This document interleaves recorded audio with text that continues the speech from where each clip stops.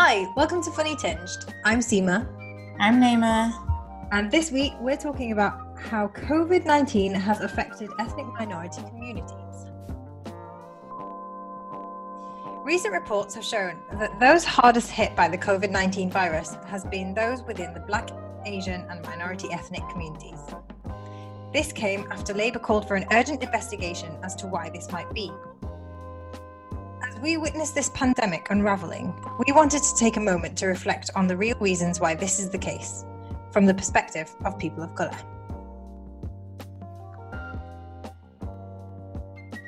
Apparently, it turns out that 35% of people that are critically ill are from Black or minority backgrounds. 35%. 35%. Considering that there's only like 14% of the entire UK population is Black and minority background, I think that is pretty shocking. Yeah, because when we talked about it, you had to kind of break it down for me because I was like, but it's only 35%. And not only, but so really more white people are dying. But then when you said that 13% of the population to make up for minorities, then actually it's really disproportionate. Mm-hmm. So we are seeing more of our community dying than probably the white community are. Yeah. If you talk about the entire population of the UK, right? In England and Wales, 14% of okay. are Black and minority background. It's a big figure. It is, considering 14%. It's like, what? Yeah, it doesn't actually balance out. It's a bit hard. For people of colour, it's been a difficult journey to get into where we are, but now we're actually seeing the sort of people dying. And you mentioned that, was it Gardens of Peace? Yeah. And then it was like bombarded with just mass burials, is that right? Yeah, they've got a lot of burials that they're dealing with right now. Yeah, and see, we don't really see the impact of it here up north again, so there's a massive disproportion with that as well. Yeah. But actually, in actual fact, people of colour are dying more so than white people in the community, although there are people dying in the white community as well. It's just a mass sort of pandemic, right? But I think 2 messages a day. You mentioned that 2 messages a day, right? Like on average, that is. Of people dying. Yeah, literally. Yeah. And that's like Muslim people. Yeah. So same with our other friend Shen, who's from London. She said she's kind of like at a point where she doesn't like to open messages up because she's just really scared of what it's going to say. We've had our fair few, but definitely not anywhere near 2 a day. Wow. So it's just to set the scene for the listeners, because I know we have got quite a mixture, but for the ones up north, they're saying that our peak hasn't even arrived yet, and we are expecting a similar kind of wave. There's a lot of things that play into it, and that's kind of what we want to delve into in today's episode, really. So I think we should just get into it. Seema, you picked out a really interesting point, which was the Labour thing. Yeah, it was really interesting that the investigation was led by Labour, considering we don't actually have a Labour government right now. Yeah, like it was suggested, or it was kind of pushed. The numbers actually came out after like Labour called for an urgent investigation, apparently. Yeah. As to why it is Black and minority backgrounds that are being heavily affected by coronavirus. So, I thought that was really odd. And actually, I was reading about how there's right now, like, I don't know about if you know much about like other businesses and companies, but they've like most other businesses and companies right now across the globe since like last year have had to put like a racial equality person into their like HR department and in their boards, right?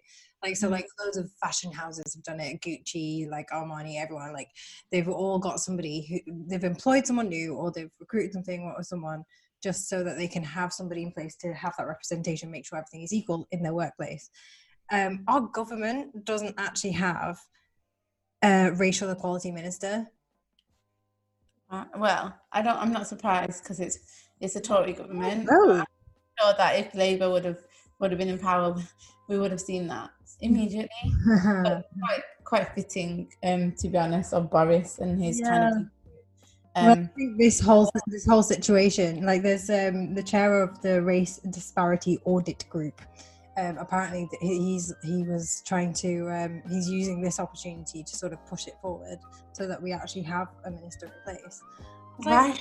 Every other business. Why does this need to be pushed? Like, it should just be done. Oh yeah, no, we have to have people dying for this to be put into place. Exactly. And then it's like, oh, maybe we should have somebody who will be able to explain to us why this is happening.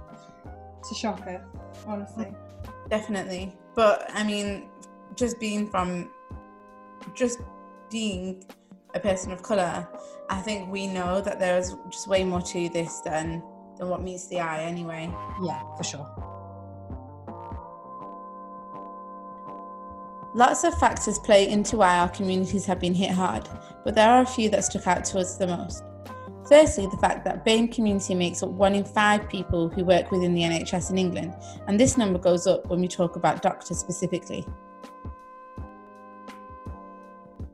I did a little bit of an experiment, call it experiment. I don't know if it's going to work on you, but if you just shut your eyes and take this seriously, don't try and be a smart ass. I'm really going to close my eyes, I promise. Yeah, and even for the listeners, this Zoom conversation, I should have worn makeup, but if you just, I just thought, when I shut my eyes and think about a doctor in scrubs, like blue scrubs, like what do you picture? This is a famous. Is it? Is it?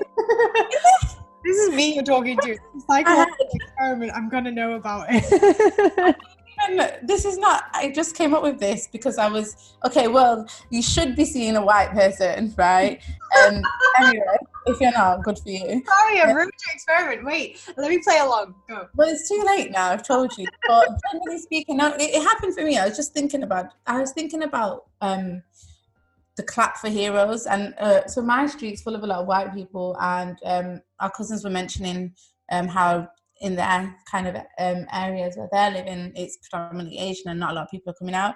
They wanted to know why it was and that kind of thing. And I was kind of wondering why the country voted for a racist prime minister, but then are coming out and standing and clapping for immigrants and ethnic minority people of colour. Are they really clapping for that, or are they clapping for something that they think in their mind is a white person? And I genuinely think it is that I think they don't realise that the numbers in the NHS are so. Now 45% of doctors are from Black and minority backgrounds. Right, that's okay. Basically half. And again, when we talk about the proportion of the UK, 50-50. Well, okay, 45. But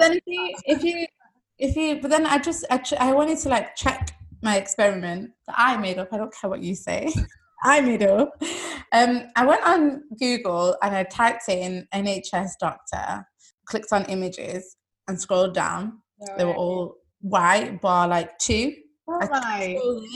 And then I clicked on NHS doctors cartoon images and I scrolled, and it was basically, apart from a few, it was majority white. And I just found that was so interesting because it's so false. It's actually 1 in 5 people who make up the NHS will be an ethnic minority, and like you said, the proportion goes up when it's doctors, right? So the fact that the government not just slightly, 45%. Yeah, not slightly, 45%. So there's almost half, and yet when we close our eyes and think of a doctor, we think of a white one. Yeah. So I think it's all a bit messed up, but I think that the reason why the government aren't providing adequate PPE and aren't funding the NHS, I just think it correlates a lot with the fact that the people on the front line are people of colour. And I just think lives are not valued as much as white lives. Wow. Yeah. That's deep. I mean, if you think of the first 10 people, doctors who died. Yeah, they were from BAME communities. Yeah, and not just BAME, they were like immigrants. Yeah. Yeah, and you know, in the current climate that we're living in, which is like the Brexit climate or post-Brexit, it just shows that how much of the backbone of the country is made up by people of colour. But obviously, like, the PPE situation is a big reason as to why, like, a lot of ethnic minorities, medical workers are dying, because they're not adequately equipped, and it's not been a priority. And you mentioned something about resourcing. I was saying about how surely if after Brexit, the whole point of Brexit was that we started to take things in-house, business and production started to do it in-house within this country, then surely right now would have been an opportunity, even though it is like urgent and we'd have to quickly set up. But Burberry managed to quickly change their industry into one that was producing PPE equipment, when surely we should be able to do that more with other companies here in the UK. Yet we're still shipping it across from China. So I'm like, why not? Why are we not producing our own? Rather than buying it from other countries. I just think, of course, there's an importance that's put on NHS workers, but I'd be interested to know if the percentage of workers in the NHS was predominantly white, how there would have been a shift in the importance of this PPE equipment. Because actually, there's been talks of like people using bin bags like for equipment, and it's just we're meant to be like one of the advanced countries, and yet we're seeing that we're not. And we need these neighboring countries to help us, like Turkey to help us, and all these other European countries. And I wonder if we were part of the EU right now, how that would have had an impact on us as well. But yeah, like, so this is a massive reason as to why we're seeing seems like we're worse off than a lot of the other European countries. No, and this is why we're seeing obviously more NHS workers dying, because they're not adequately equipped. Therefore, they're dying, and the ethnic minorities make up a large proportion of the NHS, and so obviously, I mean, it's not actually a majority. I don't even think it is NHS. A lot of it is other people working in frontline jobs too. So yeah, I mean, that was another factor that we brought up. We're going to go into that a little bit later. I mean, apparently we can't even like drop off equipment to hospitals if we purchase it, because it's not like government, I don't know, regulated, or it doesn't meet government regulations. But then does a bin bag? One factor that we've experienced firsthand is culture and tradition, which has played a huge part in our behaviours towards this pandemic. We talked about it in our previous podcasts, the relationship that our communities have with the government. Yeah. It's like a massive distrust anyway. And so, and then there's the conspiracy theories that follow, which kind of like sit more comfortably with our community than the government telling us to look after ourselves because they said so, because they've never really had our sort of interests at their heart. So that plays a massive kind of role in it. But aside from the distrust, I think that our cultures and our religious beliefs have played a part in us taking this more lightly. Do you think that still? Yeah, I still do, because I still affecting this. I think there has been a shift in behaviour, and for me I believe that it's possibly because of the fact that people are getting 2 messages a day about somebody who is dying. So when you actually are seeing and experiencing it firsthand, it kind of gives you a shift of, oh shit, like I need to watch my back, because I also don't want to be affected by this. When I say like cultures and traditions, I still know that there's been like mixing of households and that kind of thing, where people want to get like Ramadan preparations done, or if people are going to visit ill people. You know, sick people, which is kind of counterproductive, but it's also counterintuitive not to visit them in our culture.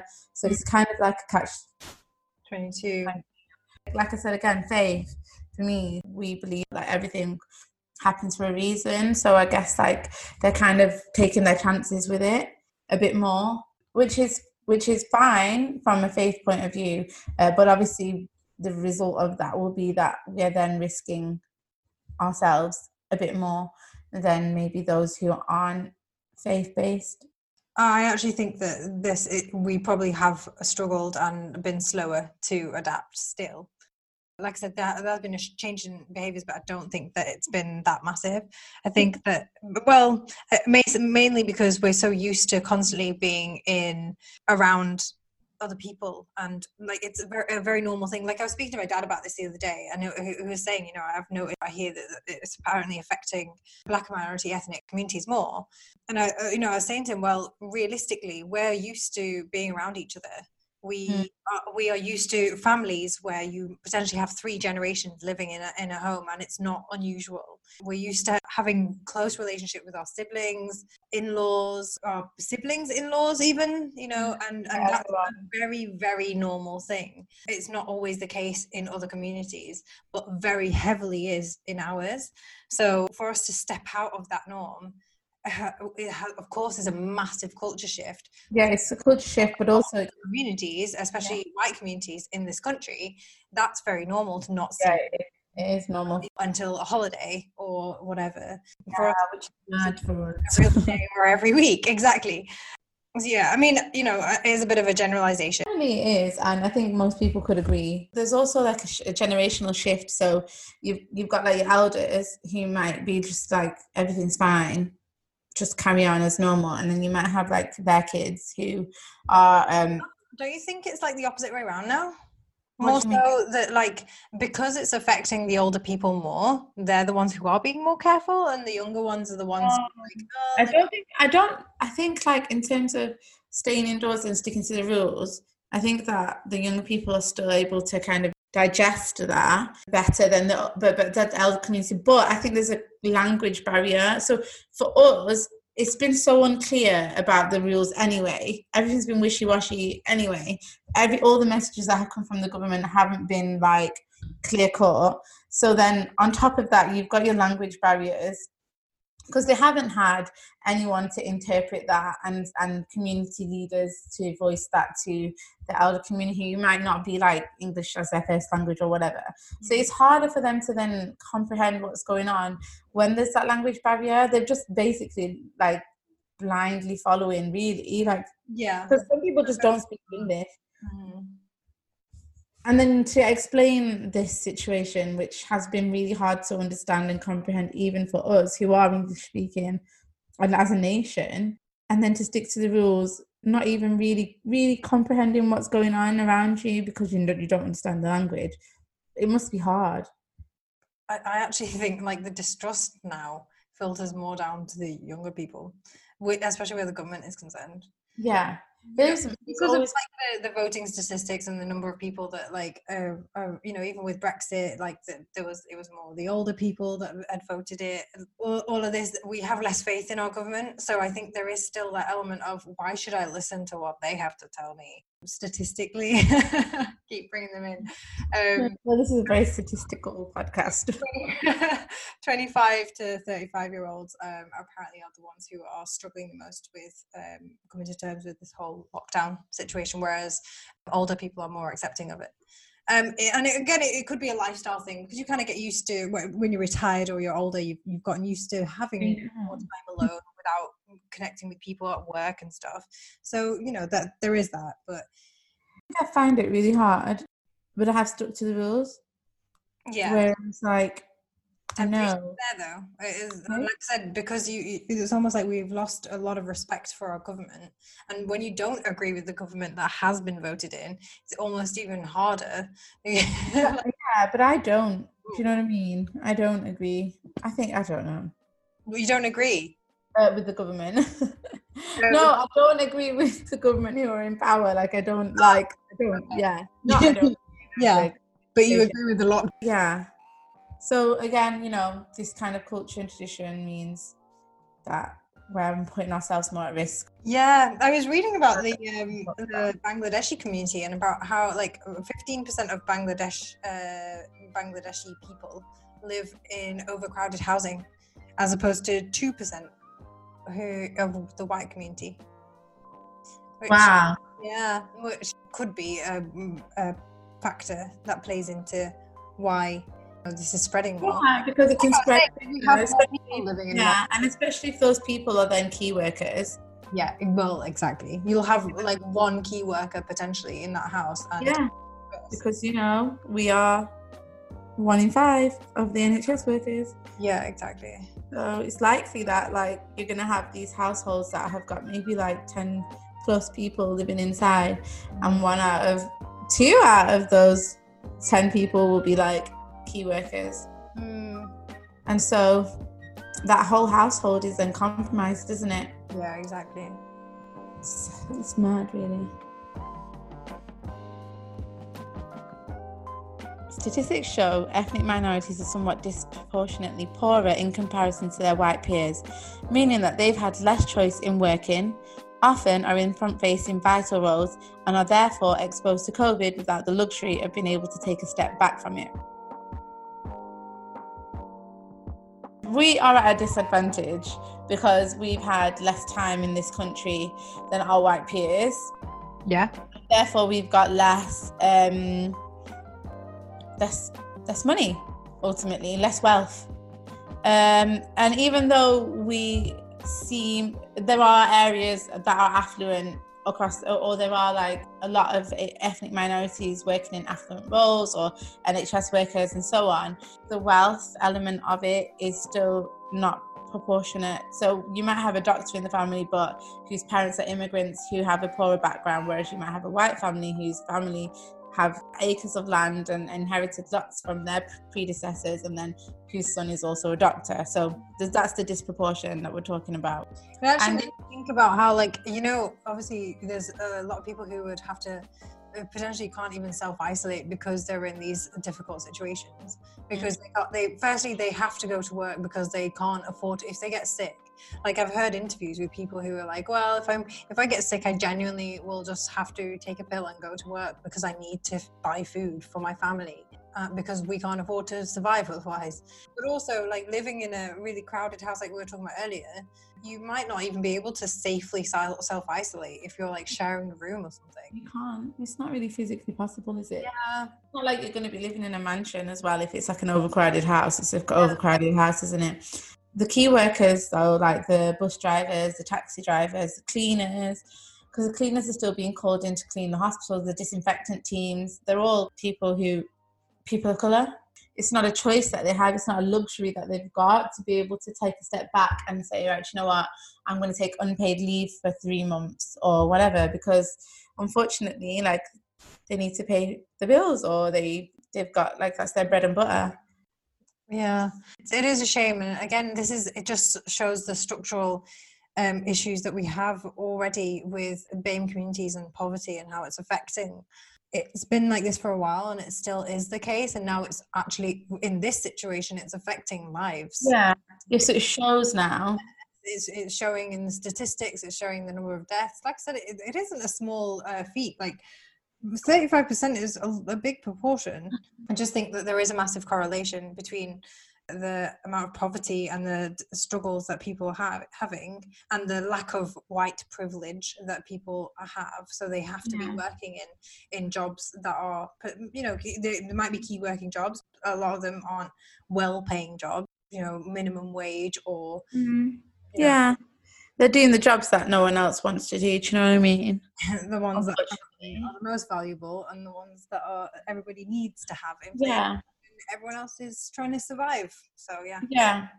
We talk about the effects of the poverty now, or the effects of lack of opportunity, but then it kind of reminds me of the fact that, like, if you've got like an Asian or black sounding name or anything like that, you're less likely to get interviewed for a job, etc., and it all plays a massive part in stuff like this, when a pandemic occurs or anything like a crisis situation.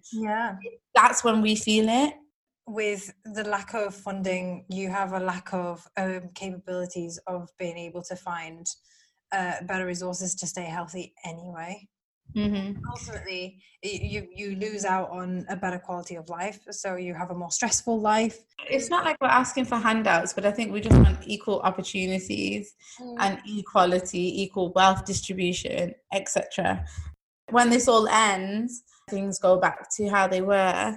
We need to see a shift in white privilege culture that we've got. There is this thing about how people from South Asian backgrounds have a higher prevalence of diabetes and heart disease, and how that can have a real that can be an underlying issue that can affect how you cope with COVID-19. I think, again, it's another thing that we need to sort of keep an eye on, but manage within ourselves, but also I think as a whole, as a country, or even within the NHS, like making this whole understanding of health, how to manage it, and giving access to the BAME community. It's just one of those things that we need to be doing more. Yeah, we were meant to mention this earlier, but yeah, our lifestyles also play a massive factor into why we are more at risk. Ultimately, like, that's something that's self-inflicted, but our diets and our choice of self-inflicted.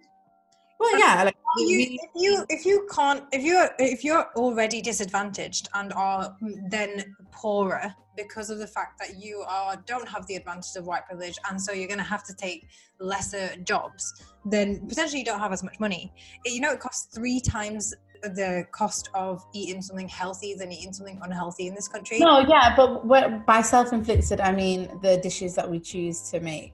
The salt that we choose to pour into our curries. I mean, the oil that we use. Does everybody eat? Because I mean, it's okay. No, you know what I mean. In that sense, yeah. But you've got a valid point. In the sense that if you're poor, you're not going to be able to afford to eat healthier.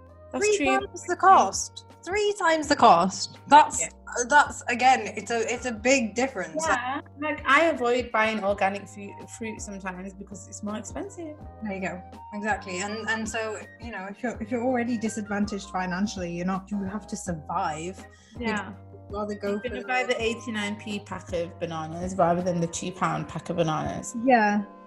Like you said, though, if it is self-inflicted, and it is something we need to learn to manage we need to manage better. Mm-hmm. Yeah, I didn't even think of it from a poverty point of view. So yeah, it's true actually. Maybe it's not our fault. Thank you for joining us for this episode. We hope you're all staying safe during this time and maintaining distance for the love and safety of those around us. Make sure you take the time to leave us a review and subscribe to our podcast wherever you listen. If you enjoyed listening, share it with someone you speak to this week. Maybe they'll appreciate some new voices in their home. Thanks for listening, guys.